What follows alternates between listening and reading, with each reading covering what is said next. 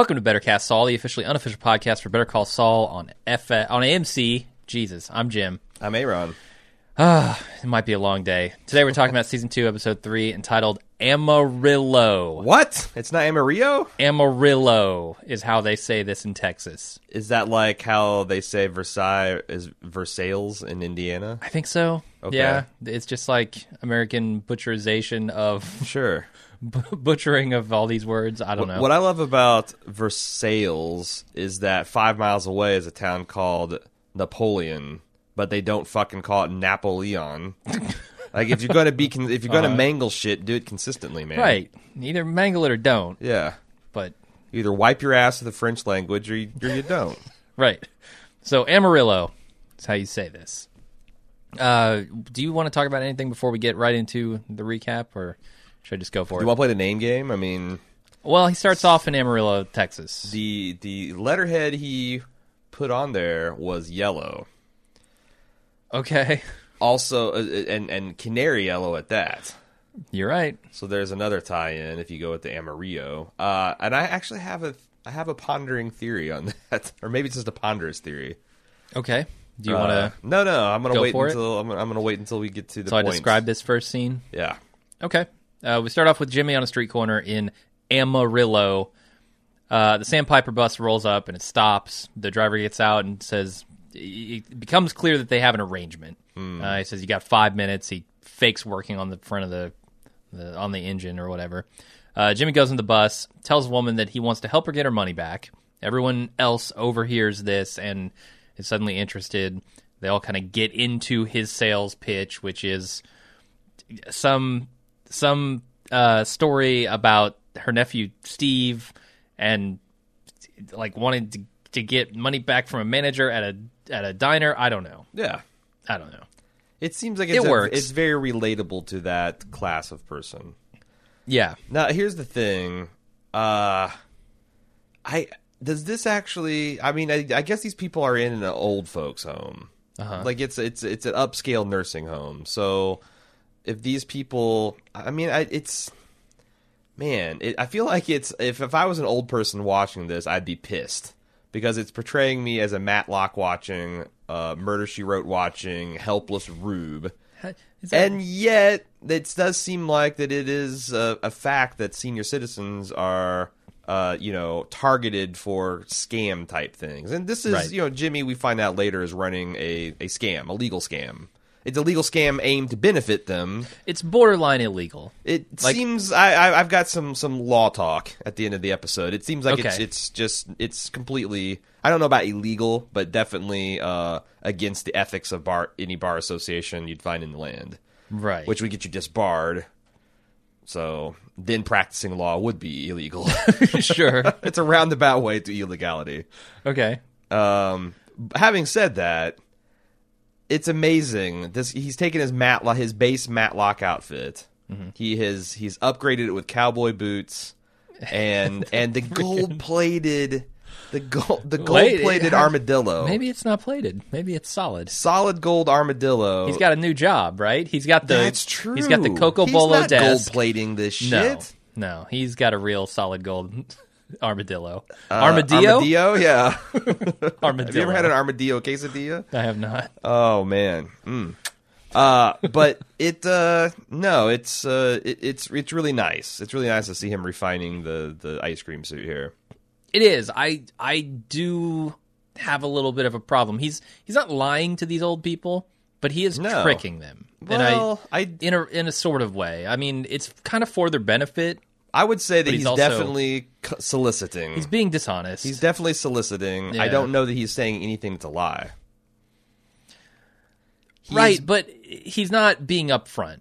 What do you mean? Which I don't like. You He's not upfront with like, I'm trying to I don't know, get you people to sign on to this case. I think we've got a big case going. I realize he would rather do that, but I know. all this dissembling is to try to get around I know. unsuccessfully the laws of solicitation. It comes off as sleazy. And maybe that's a problem with lawyer solicitation in general, but Yeah, I mean, that's the thing. It's like he can say, well, this is for their benefit till you're blue in the face, but it's also increasingly obvious to his benefit, which is, that's the whole problem with solicitation. Sure. You're trying to help the person, the client, not enrich yourself. That's just a happy byproduct of the process, I suppose. Yeah. But yeah, I mean, that stands reason. You insert financial gain into anything in life, and it gets all fucked up and corrupted. It does it to, look at prescription drugs. God damn, can't watch a football game without getting boner pills and asthma pills and crazy pills shoved down your dick hole or your wherever they put them. I mean, some of those go in your dick hole. Some of your them lady don't. hole. I mean, it's aimed at it's aimed at everybody, Right. and it's just crazy. So Sure. now it is interesting because again, I've known enough lawyers that it seems like a lot of what you see on popular television is it's not maybe get you disbarred, but it's kind of distasteful. Okay. Like, the Keller and Keller where I guess it's not allowed to promise an outcome. But when you show an insurance Right. company shitting their pants and settling as soon as they hear the name of your firm, That how can that implies an not? outcome. Yeah, I guess that's a difference between implication. Yeah. That's how Dennis is not a rapist on Always Sunny. Like, I Right. mean, if that's the legal Right, standard no. we're splitting, I don't know that I would make that call. I don't feel comfortable making that call. no, that's what I'm saying. But he certainly does. Sure.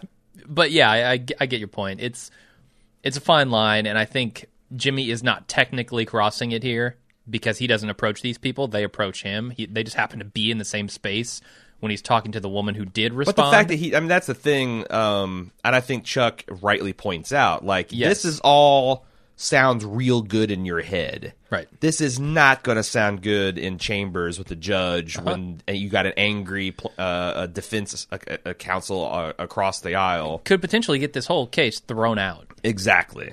Like, just, what is it, mistrial is what they I call don't know it? what it would be, but it's If evidence... Some clusterfuck. If clients are... Maybe they just dismiss the clients, but maybe. I can't imagine. Well, I Like, mean, I dismiss guess the plaintiffs. it might harm the class action status of it. Yeah. Like- I'd be curious to know what would happen if they got into this using these tactics and then the judge found out and decided that was illegal. Yeah, But I'm sure we have lawyers who can tell us. I'm sure we do. The other thing about this first scene that I really like, there are a couple of really great shots here, and they really like to use the entire frame, right? Like, you've got shot of the big wall with Jimmy standing there on the corner, and he's in the very bottom right corner of the screen. And then you see the Sandpiper bus come in from the side. This show takes its time. It does, proceeds and at a it stately pace. it explores the space. It does. It really does, and I appreciate that in a way that other shows just don't. I mean, they walk a fine line here because if it was 1% less watchable, you'd start tapping your feet and tapping your toe and be like, well, this is starting to get pretentious. But they're Right. still staying on the sweet side. And I could see, like, if a person who, hasn't exactly cut their teeth in all the golden age of television, if this is like the first thing they're watching, or they're coming from Breaking Bad, maybe this would be perceived as boring. Yeah, so I was watching this episode, and it wasn't very funny. No, I didn't think this episode had much that was funny in it at all. I It's feel a like Mike this episode. this Amarillo scene could have been funnier. Like, they could have gone a little bit more over the top with it in order to inject some comedy into this episode, because I didn't think there was any. See, I thought it was funny, but in the more of a droll kind of way. It's like this: you get the similar satisfaction Right. of like when you're watching an Ocean's 11 film, and you're watching their Saul, just play a part, or one of them just scam somebody really good. You get that pleasure of seeing someone like, wow, they are hitting every particular note on this particular person to make this thing work. Again, Right. Jimmy's a scam artist with a heart of gold. You can see how this could easily be twisted against these, but just the way he's talking and the Nana and Bobos he's dropping. I get it. It's just and, not. I don't know. I've seen him do this so many times. And, I guess and that the effect is wearing I off. imagine a lot of old people don't want to stand up and get into confrontation. They're confrontation adverse, and it's like, oh, they want to be more deferential, and he's playing right into that, like. Some old people. It's some other old old people will kick your ass out of the room and to get tell off you my to go fuck fucking yourself. lawn, Yeah, etc. But these people don't have lawns; they're in a nursing home. it's true. But the fact that he's like, I'm sure it was just a mistake. It's just an overcharging. But if you got overcharged at a restaurant, you'd want to get that settled. Right. This isn't you being a whiner, complain. This is and you know what? If they're an upright business, they'll probably want to make this better. Yeah. Which we know Sandpiper. Now that's the one thing that I'm in one of my ponderings. I'm wondering how much of this is going to blow up in Sandpiper's face, because if Jimmy is arguably soliciting, they are inarguably being dicks about letting their customers have access to legal representation. Oh yeah, throwing out the mailers would be hugely. What is the law if a lawyer, if an old person responds to a lawyer's written communication, which is, as long as it's, and we'll get into that later, as long as it's properly identified as such, that's legit. Uh-huh. She signs of her own free will. He shows up, and they say you can't come in. Is that legal? I have no idea. I don't either. But Okay. it seems like that's the kind of, like, it feels like Sandpiper's playing a bit of a dangerous game as well. Yeah. So I don't know. This scene was good, but not great. And I feel like going into the next scene where it's the HHM meeting, it felt more like an episode of Law and Order, and I was a little like, this episode needs to get moving. They're spending a lot of time in this meeting room. Well, and it's just like I said last week about some of this lawyer talk is really shallow and superficial. These boardroom scenes where it's like you get the last 15 seconds of just really boilerplate legal mumbo jumbo about some kind of fairly blindingly obvious thing about the case, and then it lets Saul or Jimmy do his thing.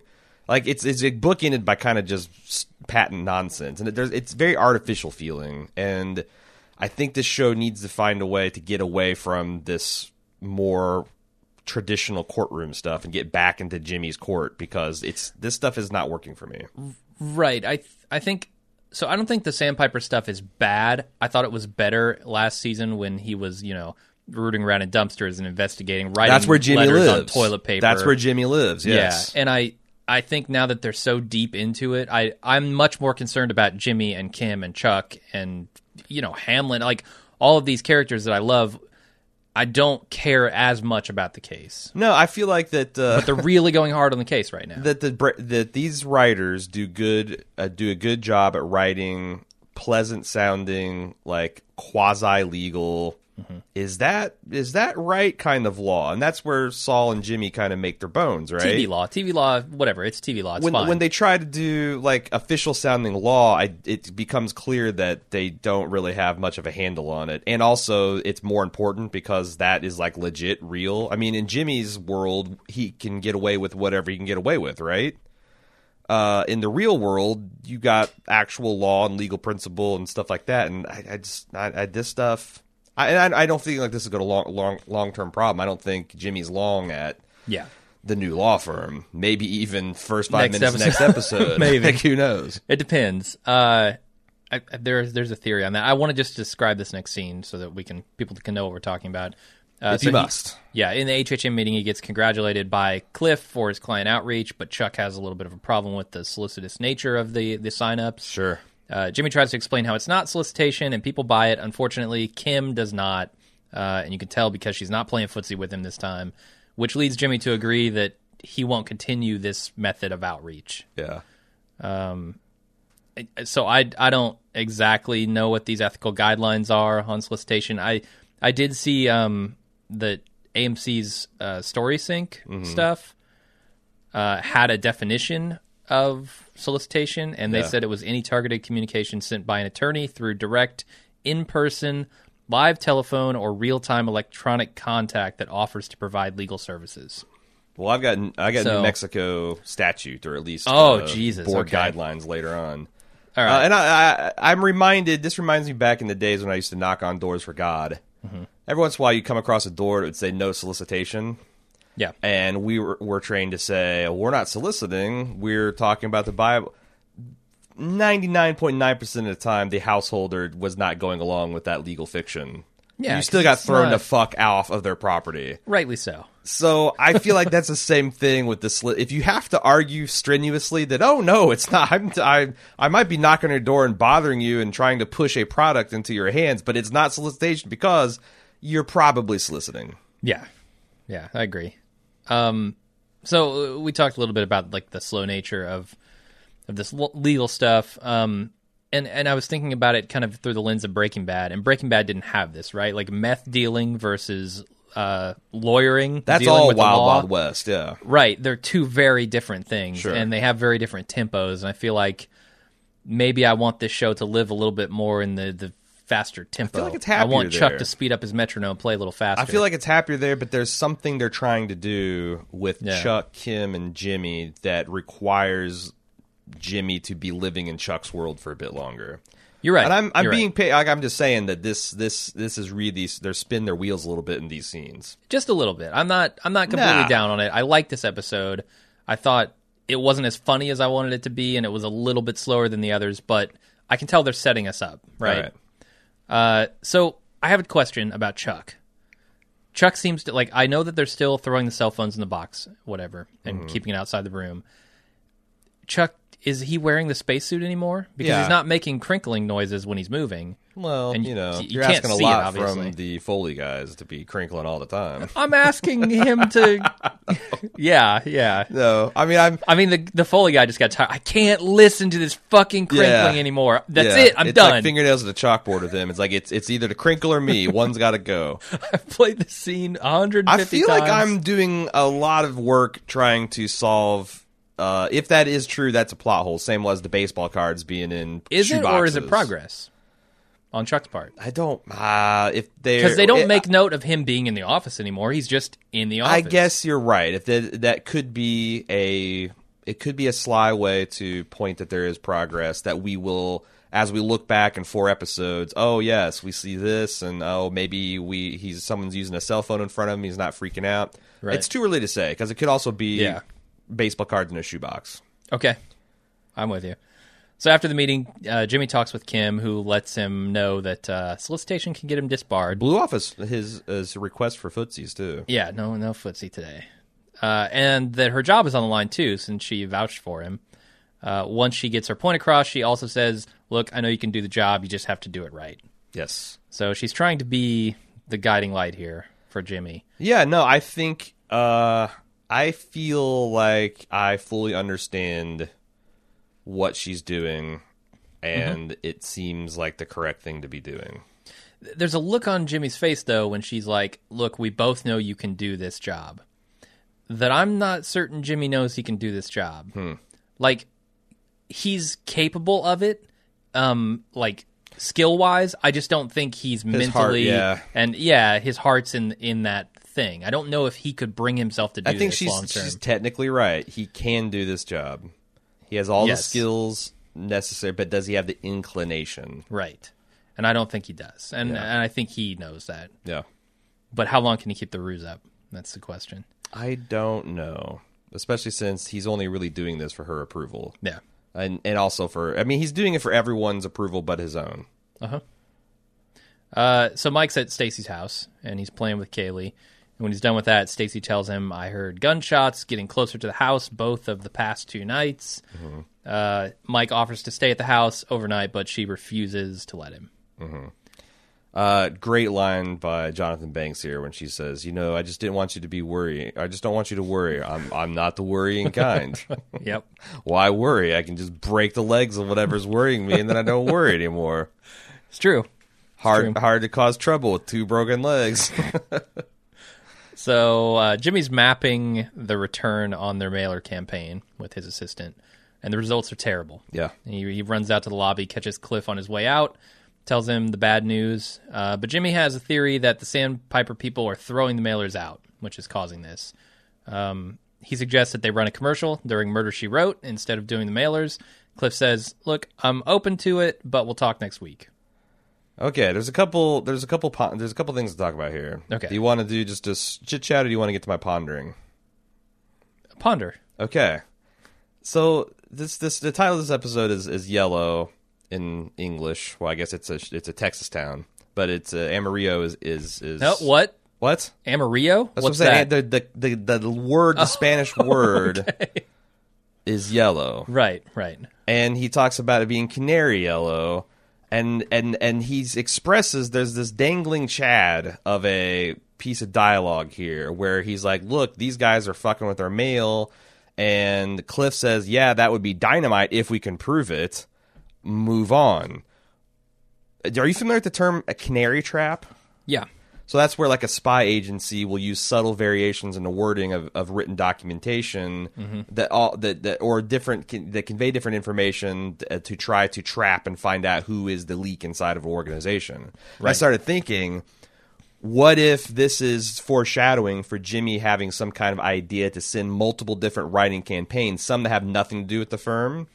Maybe they're nail salon solicitations, for example, and you could statistically say that we got 0 response from this, we got X amount of response for this, therefore this pattern, and they can do. You could also send it to Sandpiper and then all the other nursing homes, and you can do the difference. And if you could prove that over like 12 different locations versus a control group of 50, and you can show a clear percentage difference, I wonder if that would be proof, and if that's something that is going to eventually. If this canary trap theory is going to come into play. And it feels like it wouldn't require the manpower that Cliff implies. Right? No, I mean, it would require an intern to count responses. Yeah.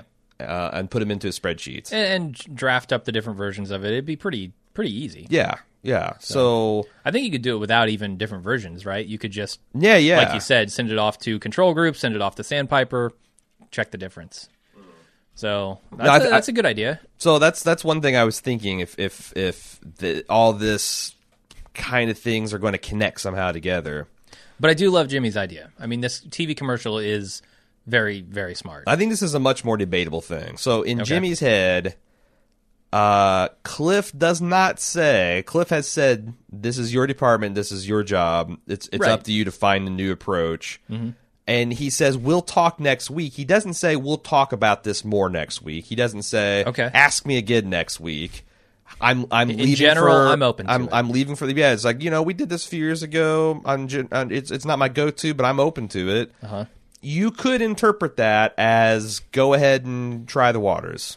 Right. I think you have to be prepared for, anytime you kick a tiger in the ass, you have to be prepared for the deal with its teeth, Sure. That's the easy end. So what do you think about the ethics of what Jimmy's doing here? I don't think there's... Wait. When you say ethics, do you mean as it relates to the law? I'm talking about an employee-employer relationship. Oh, okay.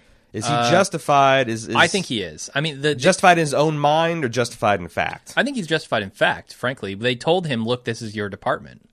And every single thing. So they make a big deal about was my firm's name on the thing, I assume? And he's like, yeah, and Cliff seems to be angry about that.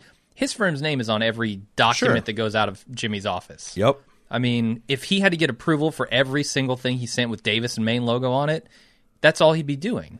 I agree. Having said that, if I'm Cliff, I'm furious. Right. Because I don't fault Cliff for being angry. You're right. A person could interpret that, but I think Jimmy's smart enough that he knew that he shouldn't interpret that way, and he just chose to go with the beg forgiveness rather than ask for permission. I think you're right, but why he does that is an interesting question. He was also told, this is your department.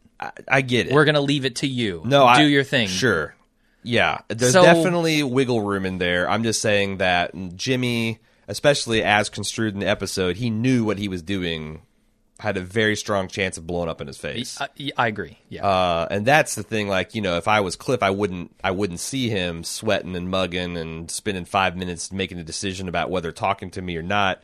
So maybe there's a little bit of wiggle room there, but I don't know. And I'm also very curious on how this ends up, because it doesn't seem to Cliff that the ends justify the means. Right. Having said that, I thought the commercial was great. I did too. Yeah. I mean, everyone has seen the really bad. Everyone has seen commercials like this, the one that Jimmy produces. Everyone has seen the one like the one he watched, the Davis and Maine commercial from Old, which is just a wall of text with a voiceover reading it. Yep. Those are terrible commercials. I feel like the old lady in the rocking chair is better. Sure. That's why it works so well, because everyone has seen those commercials. But what I mean by, I think it's also just forthright and something that the law firm could be proud of. It's not sleazy. Right. There's a little emotional manipulation. But not sleazy. Like Titanic has emotional manipulation. I wouldn't call it sleazy. Okay. So, I mean, if you think of the audience, it doesn't make any promises I mean, I don't know. I'm not a lawyer. I'm not a marketer. I'm just saying that I've seen worst types of these commercials, you know. This is the total non-marketer in me. This is why I'm terrible at it. When I see a commercial like that, I realize that they're trying to sell me something, and that in itself feels sleazy to me. Emotional manipulation for the purpose of trying to get me to do something specific is offensive to me in some ways. I guess but that's the thing, you're trying to get them to purchase something. This is we're trying to represent you in a wrong. Right. Like, you might agree, but also It's different. Yeah. Yeah, it's for your own reward, not theirs, I guess. Yeah. But I also like how you can see the seeds of Saul being planted Sure. in these commercials, right? Like, this He's is appealing maybe for- his finest commercial. That's the thing, like, what They're if- downhill from here, but Yeah, because he's no longer appealing to senior citizens he's trying to save. He's trying to appeal to party Yeah. girls and party guys who had a little bit too much to drink. And right. Went to the strip club, ran Yeah. into Jesse and his buds. yeah. Yeah. Anyway, Jimmy and a couple of film students show up at the Alpine Shepherd Boys house to film a commercial. He tries to get the students on board with his vision, which doesn't appear to be a simple task. Shout out to the Alpine Shepherd Boy. Yeah, I don't remember the lady's name, so I just call it the Alpine Shepherd Sure. Boys house because he lives there too. Right. So he's very valuable, apparently. Mike sits in his car. Did you want to talk anything else? Hell yeah, about I this? do. Okay, I figured. Is this guy a blatant J.J. Abrams spoof? Now, He looks a little like here's him. the Yeah. thing. Vince Gilligan mentioned in the Insider podcast that this is a reference to a specific person he went to film school who he called a giant stick in the mud kind of negative man. Like, shit. he would never want to go along with anything, and he's always like, oh, your idea sucks, and this is like... But he looks like a young J.J. Abrams. Like, astonishingly so. Yeah. I don't know if J.J. Abrams and Gilligan went to film school together. It doesn't feel like they're... I feel like Abrams is a bit younger, but I don't know. I think so. Like, Gilligan's not that old either. Right. And I can't imagine Abrams being a stick in the mug type of guy. Yeah. But I wonder if it's a visual gag of, like, this is funny because it looks like J.J. Abrams, and also we're going to pair him with this turd from film school. Yeah, it seems like one of them is definitely on board, one of them is not. Like, the other guy, when he hears about the the Wells and the Bergmans, and he's like, it's a very lucrative way to get your career Right. started. The Right. other guy's like, yeah. Yeah. But the guy, the Abrams, is not having any of Michael it. Bay got started, Got Milk, man. Went from Got Right. Milk to The Rock. That's true. That's true. So I also looked up this VX 2000. The camera, yeah. Yeah, which was like in 2001, I guess it was the king shit of prosumer level camcorder equipment. All right. Like, it was something that the pros would be like poo-poo on, but like if you Yeah. were a film, it's probably something that's like, oh, it's just attainable and it's got awesome professional gear capabilities, and I That thought it works. was interesting. I bet I that's probably something that Vince pulled out of his own personal history too. Yeah, And then you got the reference to I'm ready for my close-up, Mr. McGill. of course. Sure. Of course, which has a sexual overtone or undertone to it. Does what? What are you talking about? In that movie? So whoa, I don't know what I'm talking about. Sunset Doesn't it? Boulevard, the kind of black I've never seen it, comedy but I always- murder mystery spoof thing. Okay. I don't know why, but I always assumed that there was some Are you weird... getting like Mrs. No, not- Robinson and No, not like Basic Instinct or anything Okay. like that. That's so okay. Anyway, yeah. Okay, maybe there's not. I assume Yeah. that's why it was funny. But is it literally just funny because it's a line from something else? Well, it's like so in the movie, this former like faded starlet, silent screen star, Okay. has murdered her lover, and there's a whole bunch of stuff that's gone on to this, and it's kind of farcical in nature. But when she's on the balcony and there's like all these police and reporters there because she's being arrested, and she's so deluded that she thinks that her film career, like, you know, these people are here to like film her scene. Yeah. And she's walking down the staircase and giving this speech about how great it is to be back, and you're understanding she's about to go to jail, and then that's her final, you know, she turns to the real life director. Is it DeMille, Cecil B. DeMille, or DeVille? I think it's DeMille. And she says, I'm ready for my close-up. And I thought it was interesting that Sepinwall pondered, like, surely they didn't make him McGill just for that play on, because this is way back in Breaking Bad. This is the other way around. Yeah. They realized we've got a McGill. And we got an old lady coming down a staircase on a rascal or whatever the hell that thing is. Wouldn't it be funny? Yeah. Yeah. Yeah. No, I enjoyed it. I enjoyed it. Okay. Mike's sitting in the car across the street from Stacy's house eating a pimento sandwich, most likely. It's pimento, all right. Right. Nothing happens during the entire night except for the newspaper delivery car driving by. Which This sounds kind of like gunshots. Very muted gunshots. Mm-hmm. Like, you'd have to really mistake. I mean, you'd have to really be listening, and Stacy might be on edge and listening. But it fooled Mike a bit. That's what I'm saying. Bit, yeah. Like, so if it fooled Mike, I could see where it fooled Stacy. Right. Anyway, so the nothing else happens in the morning during work. Stacy calls him. He shows up at her house, and she shows him this bullet hole in the wall and says it happened at like 2:30 in the morning. I would hate to give Mike the wrong order and drive through on this day, though. He is so goddamn tired. No. I mean, you've seen Jonathan Banks' face, right? Mm-hmm. Like the entire Mantrout family has not slept since 1975. None of them. Mike hasn't slept since, I don't know, maybe Ice Station Zebra came out. He's just in a constant state of... Because if you think about it, all he does is sit in this toll booth and go on stakeouts. Sure. He never has time to sleep. Sure. I've never seen him sleep. Sure. He'll sleep when he's dead. I'm just saying that the performance he gave when he first sat down in the toll booth, or it is good, yeah. It's like, this seems like a good day for him to kick your ass. Right. So, best stay out of it. Yeah. I just get the impression that he doesn't sleep. This thing with Stacy in the bullet hole, is she paranoid because of her husband's violent death? Yes, I think so. Is she on a drug? Potentially. Is she suffering from a mental illness? These are all three separate, and there could be shades of all of them. Yeah, and I think a PTSD type thing is a mental illness and is also related to her husband's death. Well, I mean, there's like garden variety paranoia that everyone gets from time to time. Sure. There's paranoia brought on by drug abuse, and then there's also the PTSD, which is not exactly paranoia. It's more of a sympathetic nervous response that you get because you've been conditioned to feel this way with certain stimulus. So yeah. There's a fourth possibility that Sepinwall floated and seemed pretty confident in, which I am not on board at all. I don't know what you think about it. This is that Stacy is manipulating Mike to get a better house. Get out of here. He's already given her packets of money every week. I see nothing in their relationship that would suggest that she would do something like this. No. Sorry, Sepinwall. Okay. You've lost the thread. Yeah, gone off the reservation. Everybody's got their crazy theories every once in a while. I've been guilty of them myself. Yeah. I've got some really crazy theories in my day. And you're Mr. Dead Man's Brew, so... Yep. I'm not... We understand, but I just can't get down with that. No, I'm not seeing it. The drug thing, though, maybe. Maybe. She's a nurse. Or just psychological trauma. I mean...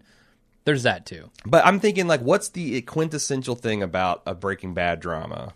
Mm-hmm. And there is this connection to drugs, and what would get Mike into a world of drugs, and if his, daughter-in-law has got addicted to prescription painkillers as a way to deal with the trauma of life, that is kind of an interesting springboard into that particular... Like, I'm not sure. It's like, I don't know. I can't connect all the dots from that to, I'm going to be the bodyguard of a meth dealer, or I'm going to be the cleaner for a meth dealer. Right. But I think it's an interesting possibility. And she is acting...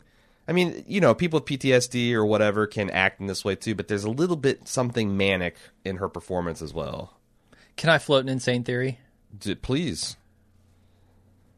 You mentioned painkillers. Uh-huh. We know that Price is selling Oxy to Nacho. Think there's any way Stacy is connected to Nacho? Because Nacho comes back not this directly, episode. But that would be an interest. And I don't know how all the dots connect, but that's another dot. That would be another dot. I'm not floating a theory. I'm floating a dot. Sure. In a larger theory that I haven't made up yet. Yeah, this sea can float a lot of dots. It turns out. Yeah, and I risk going to the Sepinwall well there. But that's the thing. Like that, at least we have some evidence that can. Like the Sepinwall just seems like it's a gut feeling he had, and I'm not sure why he had it.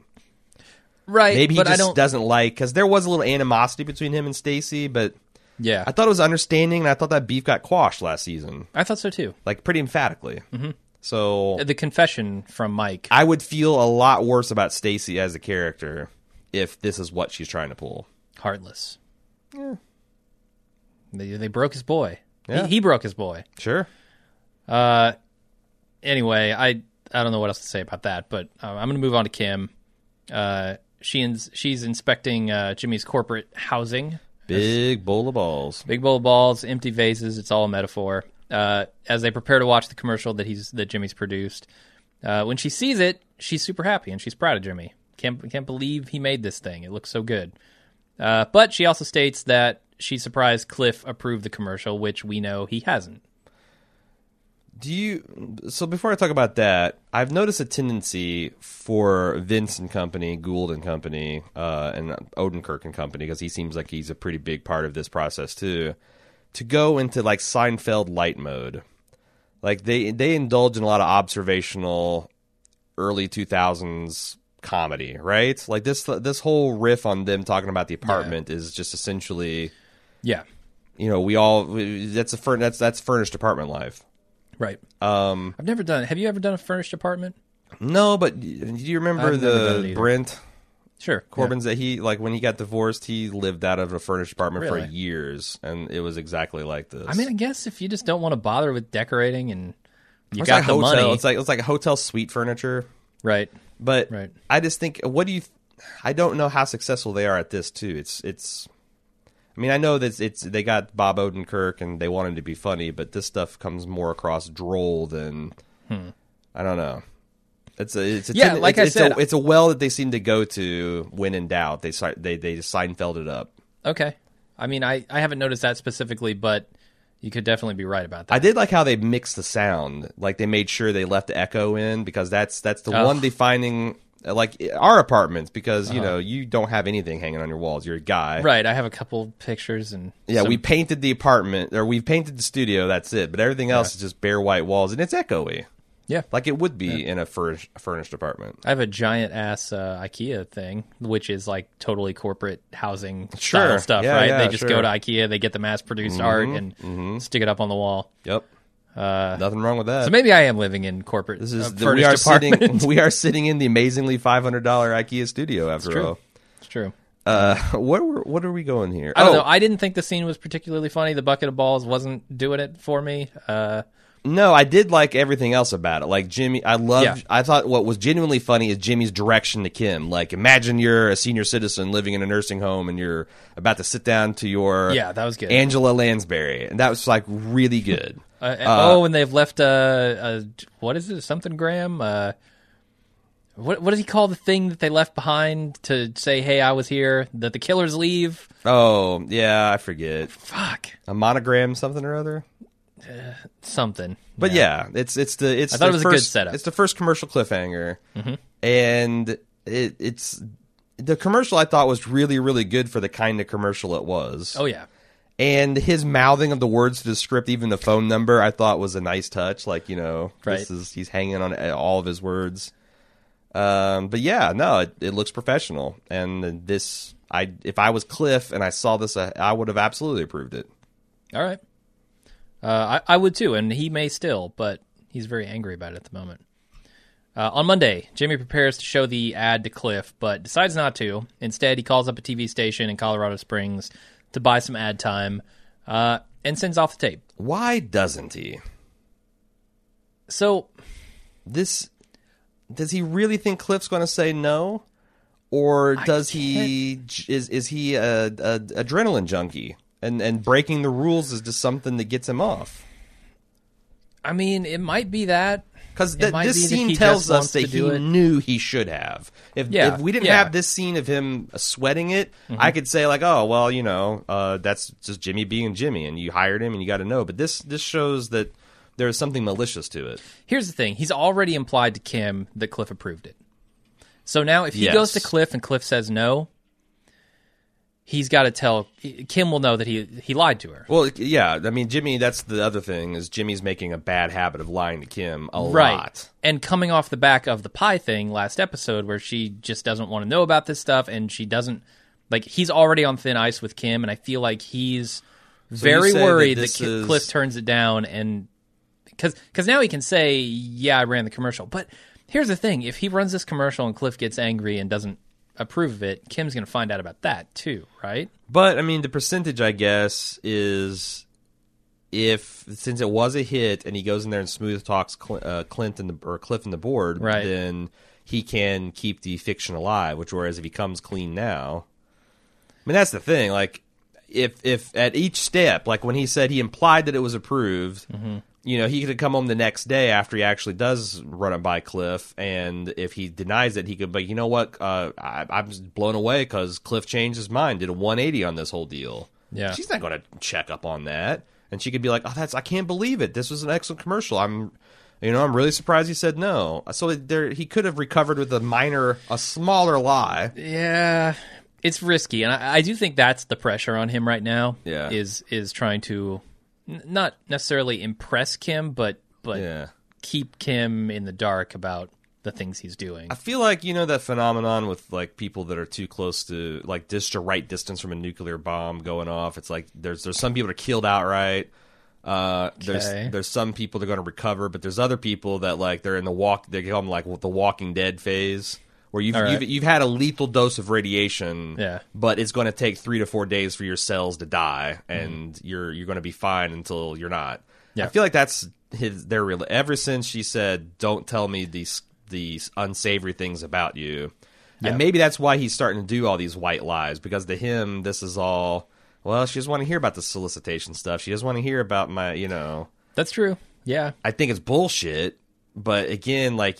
Even though it's really sweet to see her like putting her head on his shoulder and them snuggling on the couch, it feels like they're the Walking Dead of relationships here. No, I'm totally with you. I don't think this thing can last, especially not into the Better Call Saul days of Breaking Bad. No, well, but on the other hand, this Ice Station Zebra implies, retroactive, like this is the strip mining of the future to provide context for the past. It's the switcheroo version. That tells us a lot about the impact Kim had on his life, yeah? Yeah, no, definitely. If his holding company for his illegal enterprise is based on a movie that they shared as a couple. Yeah. No, it's also... I also get the impression that he's kind of not sure where the limits are in this relationship anymore. Yeah. What can I tell her? What can't I? And that's the little white lies you're talking about coming in. Sure. And things are changing for them, and I think, is worried about that. Yeah. And he kind of wants to preserve that, even though I do feel like the main reason he does the commercial without the go-ahead is because he thinks that, look, I'll impress the shit. I'm slipping Jimmy. I can go in and I can impress the shit out of him with my work because I'm confident in myself, and then if they're not that impressed, I can talk my way out of it. There is a little bit of altruism to this, too, because I think that Jimmy does buy into the mission.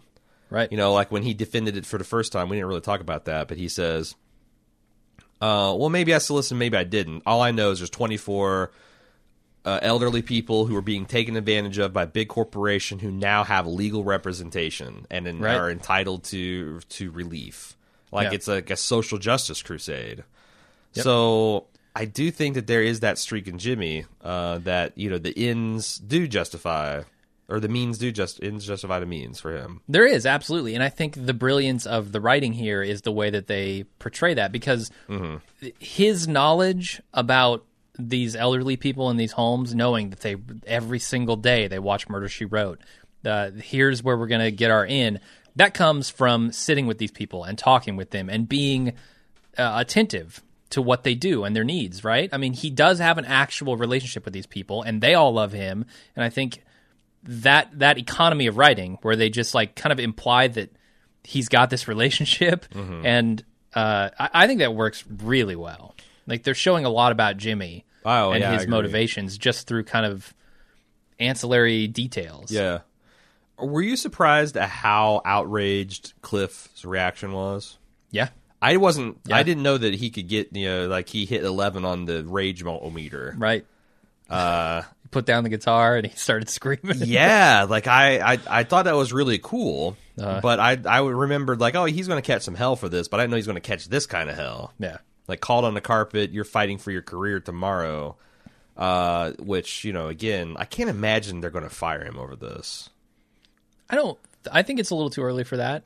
If they do, I feel like I'm kind of more on Jimmy's side than theirs. Yeah. Because, maybe he did something, but, do you want... I don't know. It's what do you do with a Maverick? You pair him up with a goose and hope for the best.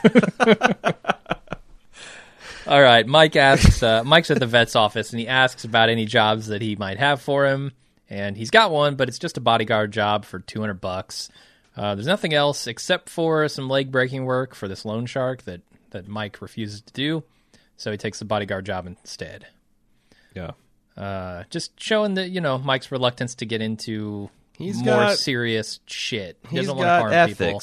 He's got his own set of ethics and moral code. And the question is why does he compromise that? How does he go from this guy, the ex-cop who definitely was a little dirty, he's definitely dingy, to the guy working for Gus Fring? Yeah. And now, I mean, maybe it's all about Gus Fring. Like, he was seduced by this guy who is his ideal quote-unquote criminal. Uh-huh. But, it sounds like he's going to have to kill somebody. How's that going to work out? Good question. Jimmy's pacing around his office just before the ad is ready to air. They've set up all the phones to accept a ton of incoming calls on this line. And at the same time, it should air, no calls come in. Jimmy's beginning to worry. Mm-hmm. And then a couple minutes pass, and all of a sudden he does his finger thing on the phone, which never works. He should stop doing that. It's never worked for him in his life. But then all the lines start to light up shortly after that, and his ad worked. Congratulations, Jimmy. So some people on Reddit, and I actually called the number this morning. They've gone and they've called this number and they've recorded the message. I'm pissed because we called that like seconds after it aired, and it was a disconnected number. They must not have had it, or working it was overwhelmed. It was overwhelmed. Maybe so. But I called it this morning, and I got the exact same message that the people on Reddit did. I'm going to go ahead and play that message for you. Okay.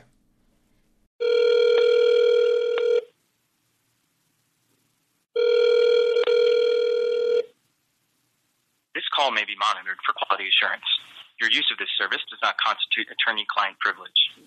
Thank you for calling the law offices of Davis & Maine for your free class action consultation.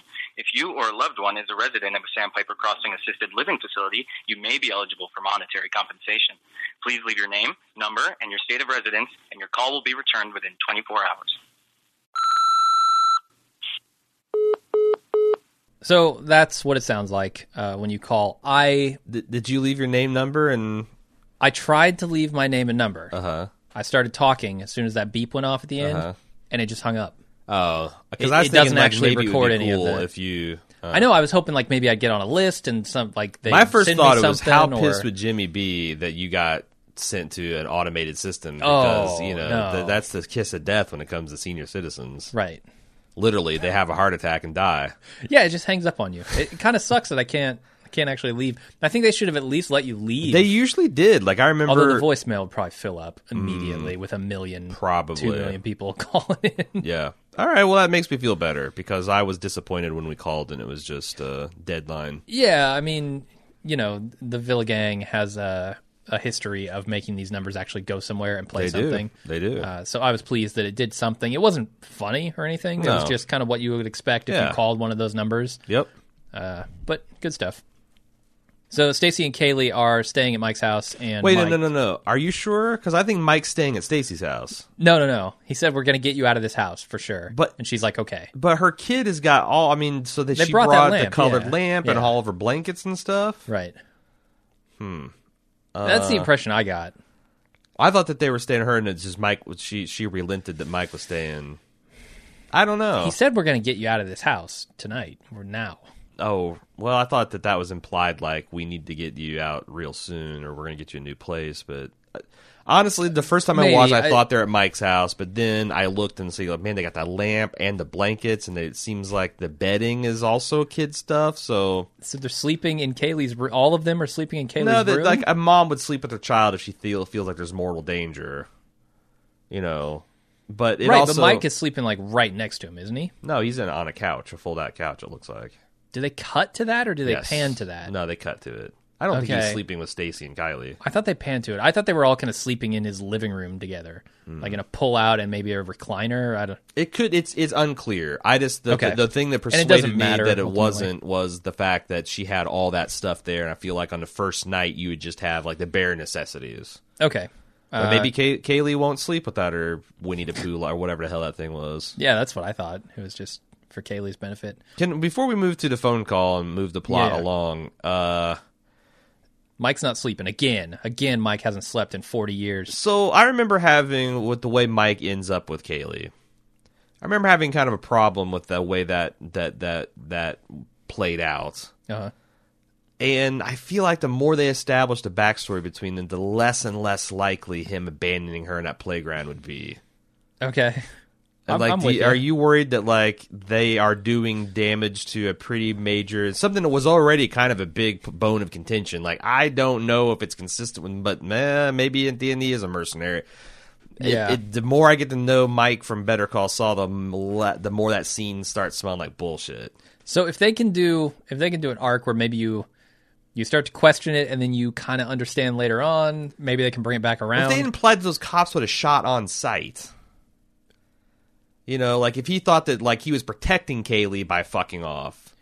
But I don't think those Right. cops, I think they're going to take him into custody. I think so, too. And like, you know, maybe he did, but like, I'm sure he didn't want Kaylee to see that, but maybe he could have been like, hey, I used to be a cop. I'm going to come easy. Just don't make this hard on my granddaughter. And I feel like the cops probably would have listened to Mike. Okay. I mean, I think if you want to hear all of our discussion, because we talk at length. But I'm saying new shit about is coming to light every week, and that's becoming a weaker and weaker. Right. in my mind. Let's focus on that. If you're saying, yeah, the arc of Mike is starting to blur those lines even more, Yeah. I would kind of agree with you. Yeah. The more we see him interacting with Kaylee and showing love for his granddaughter, Yeah, and the the harder harder it of gets which to he'll believe go that to he'd do protect that. them, like Yeah. saving his own skin.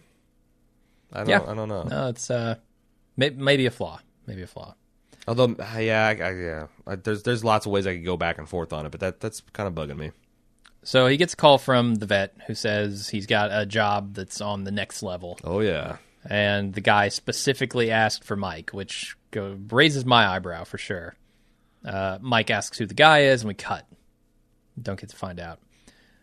Jimmy and Kim are watching a Rock Hudson movie, and I think this is Ice Station Zebra, although there was some confusion in the dialogue for me. I was like, South Pole, North Pole, Ice Station Zebra, the thing, what? Vince Gilligan on the Insider talked extensively about it Okay. being Ice Station Zebra, and they had to like, I guess all the actors, like everyone got paid for this licensing. Rock Yeah, Hudson there was got paid for it? Well, I mean, the ones that are still alive or states or something. all the royalties got paid, sure. Yeah. But they're Yeah. talking about how, you know, Residuals, Sure. all that stuff.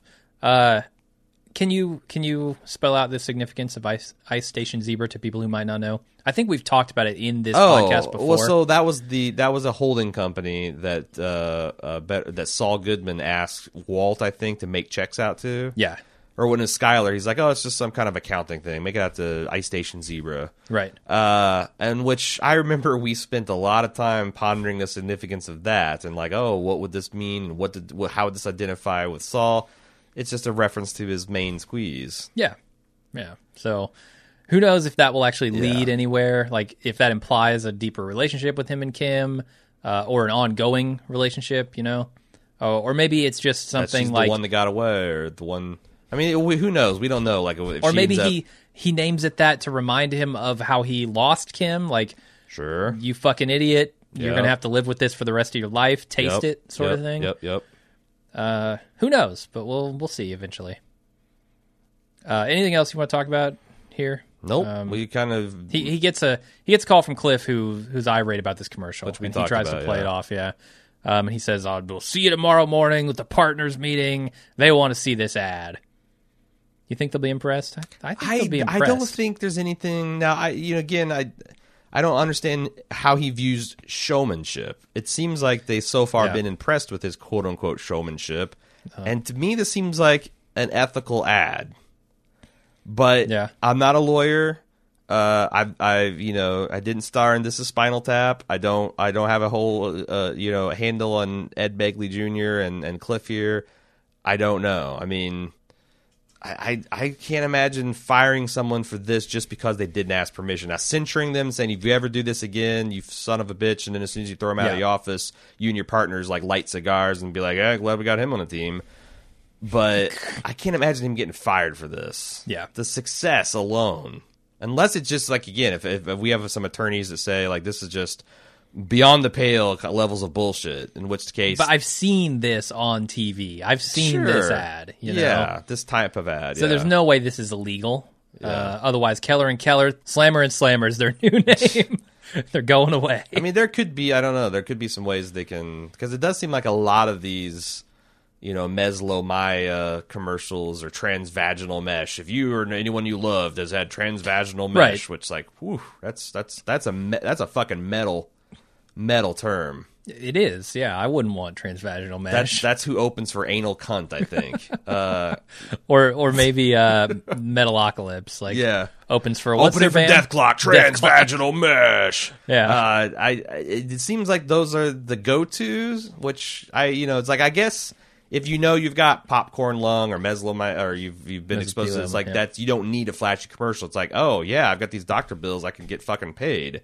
You don't need a guy in overalls coughing his lungs up and being like, "Oh, company said I'd be taken care of, and now my lungs are shredded wheat, and what am I going to do?" But it's a different audience. Have you been injured in a motorcycle accident? Yeah. Call what's his name? I don't know. There's another guy who like portrays himself as this motorcyclist lawyer. Kratz. Oh yeah. Yeah. He's the 2-wheel lawyer. There's another guy, like I think his name's not Burt Macklin because that's the alter ego of Andy on Parks and Rec. But it's like Ben Macklin or Burt Macklin, and he's wearing like he's a fat dude and he's wearing boxing fatigues. Like a boxing robe, and he's got the gloves, and it's like he's the one that'll fight for you. Those are all over Cincinnati. Oh, okay. Yeah. Great advertising, because if I ever got in a drunk driving incident or personal injury, I would not know your name. I'd be like, give me the fat guy in the boxing robes. I want the guy that'll fight for me. I bet that's enough to get the cops to give you the number, though. Probably do. And you could search YouTube for it, I'm sure. I mean, they have to fight him every day. Right. He's well known in the halls of power, the corridors of power in Cincinnati. I'm sure. So we go to the final scene. Mike shows up at a warehouse to meet the guy who turns out to be Nacho. Nacho says there's the guy who needs to go away. And then the episode ends. It's a problem he can't solve himself. Question for you, who's the guy? Who's the guy? Is it Price? Is Price back again? I don't think it's Price. Is he talking to cops? Is he doing stupid shit? I don't think it's Price. Yeah, that would be pretty anticlimactic. It can't be Tuco, right? No way can it be Tuco. I mean, unless Mike doesn't get the job done, but I can't see that happening. There's no way he gets hired to kill Tuco or make him go away, whatever that means, and doesn't do it. Here's a theory I just came up with. Okay. This is how he meets Gus. Okay. We know that Gus has a antagonistic relationship with the Mexican cartel, whose chief representative is Tuco Salamanca. We know that Tuco could not take direct action against Gus. Like it's like maybe it's like this guy's muscling my territory, but he's got a tacit understanding with my Don. But I'm a hothead, so I'm going to have my underling check to see if we can have a third party take him out, and then it'd be like, oh, well, it's the risks of it's the risk of the trade. And do you think that this is going to be a hit on Gus, and that Gus talks his way out of it, or makes do you want to work for these madmen, or do you want to work for me? I still think it's too early for Gus. Well, what I'm saying is this is like I don't think literally he's going to show up next episode, but I feel like that this maybe is the way this thing is going to go, and that this is all something that might happen. Okay. In imagine this going down 3 to 4 episodes to go, and then the season finale is maybe Mike killing Nacho. Yeah, I think somewhere along the line, Nacho's going to bite it. Because Nacho's not in Breaking Bad. Yeah, and that's why I say that. So, and Tuco, maybe Tuco's like, well, now I got Don Eladio wanting to know why I put a hit on, no, this is this guy, this is asshole, so he has to whack him to keep his own self, keep his own neck out of the news.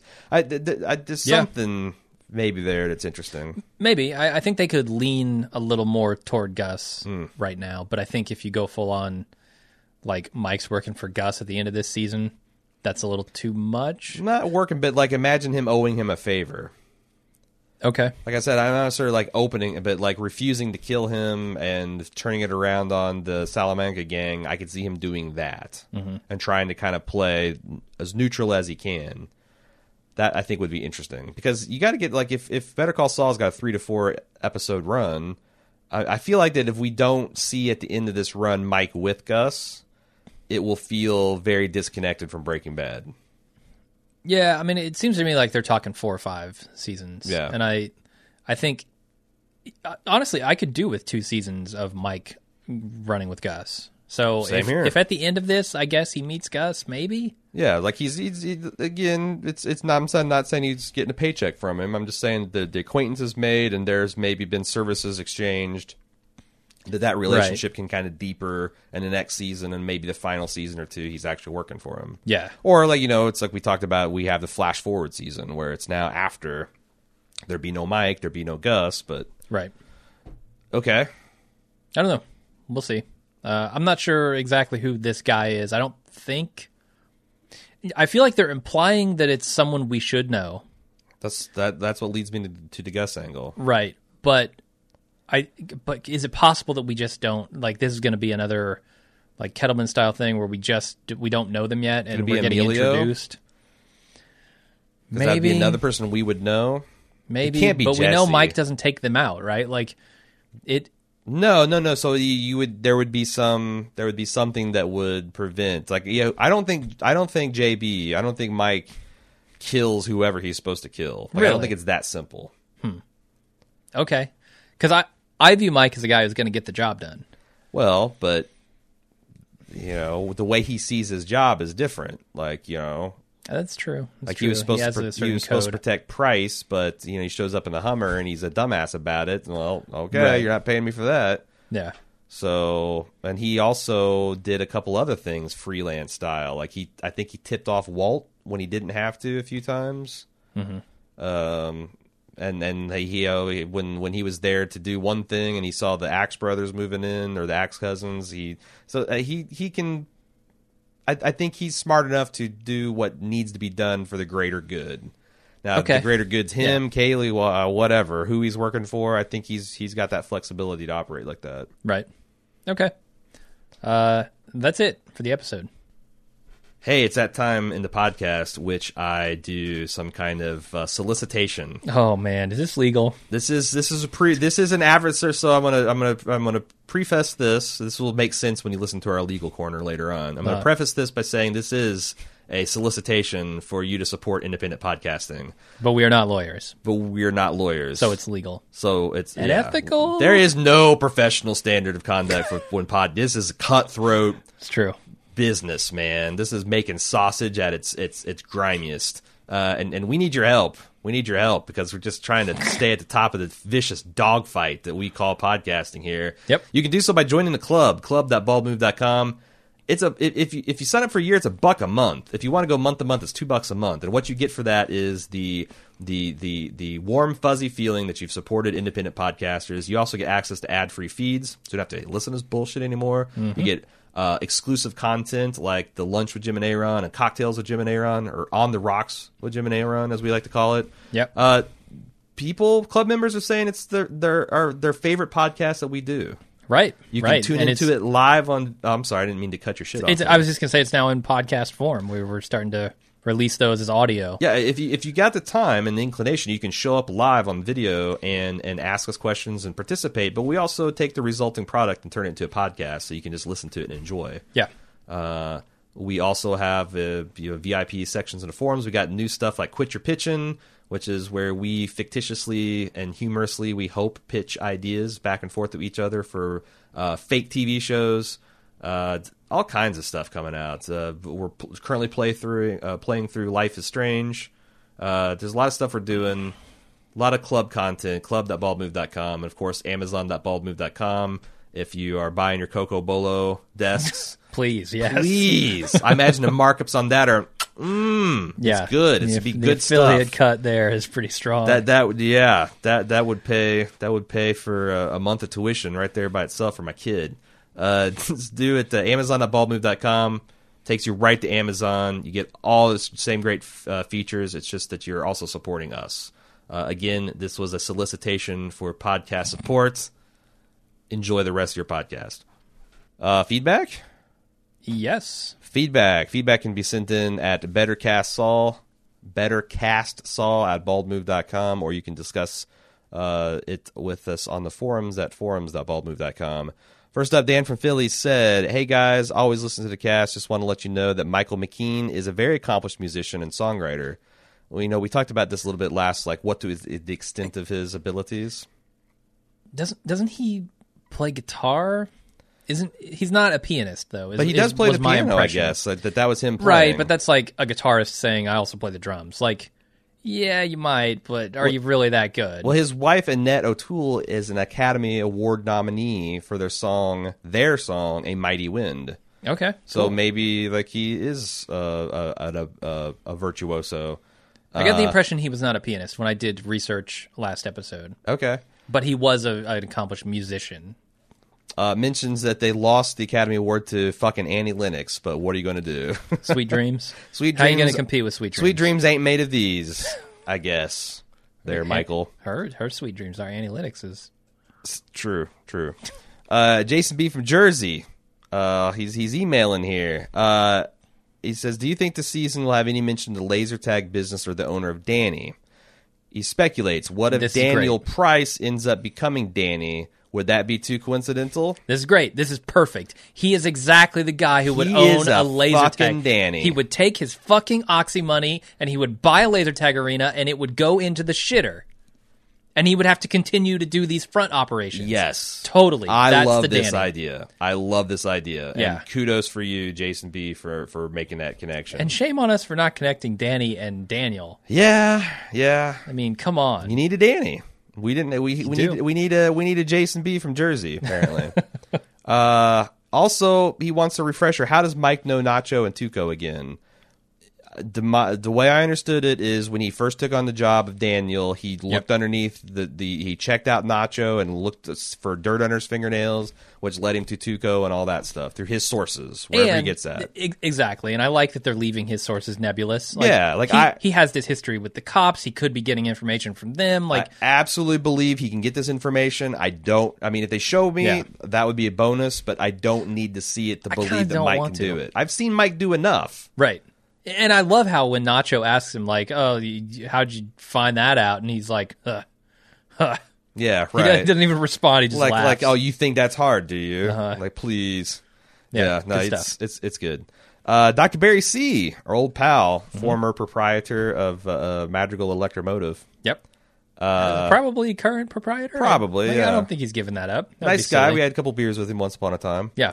Didn't hit me until he's talking about this law firm, McGill. It's Hamlin McGill. Yeah. Implying two Hamlins. Right. And he says, we're missing a Hamlin here. And he speculates perhaps there's an older brother to Howard and it parallels the Chuck and Jimmy relationship. Howard going to a third-tier law school while his brother went to a top-tier one. This sets up the Chuck-Howard relationship by default. Howard might be quite chafed by Chuck's treatment of Jimmy, which is why he tries to stick up a bit to Chuck, along with why he advised Jimmy to find his own identity. Howard may have wished he followed the Jimmy pathway instead of marching in step. In the future, Howard might be the one encouraging Jimmy to not follow the corporate path and even leads to the development of Saul. Perhaps the current condition of Chuck is related to the unseen Hamlin, a drunk driving episode involving Chuck, a shady client taking out Hamlin. These are very interesting questions. They're begging us to ask about the second Hamlin that's on the building and we've never met before. Yeah, definitely. Speaking specifically, and they're also begging for us to ask, why did Chuck develop this weird disease? Yeah, and speaking like specifically to the idea of Hamlin, the one we know, Harry, being kind of subservient to Chuck, being almost his underling. There's a small hint of that in this episode, too, where they're in that meeting and Hamlin goes to speak up and Chuck holds up his hand. Yeah. Like, that's a very Like, I get he wants to say something there, but that motion is a very dismissive thing. And I felt like that. And Jimmy does it later, too, as assistant. Sure. So that shows you kind of the relationship that gesture implies.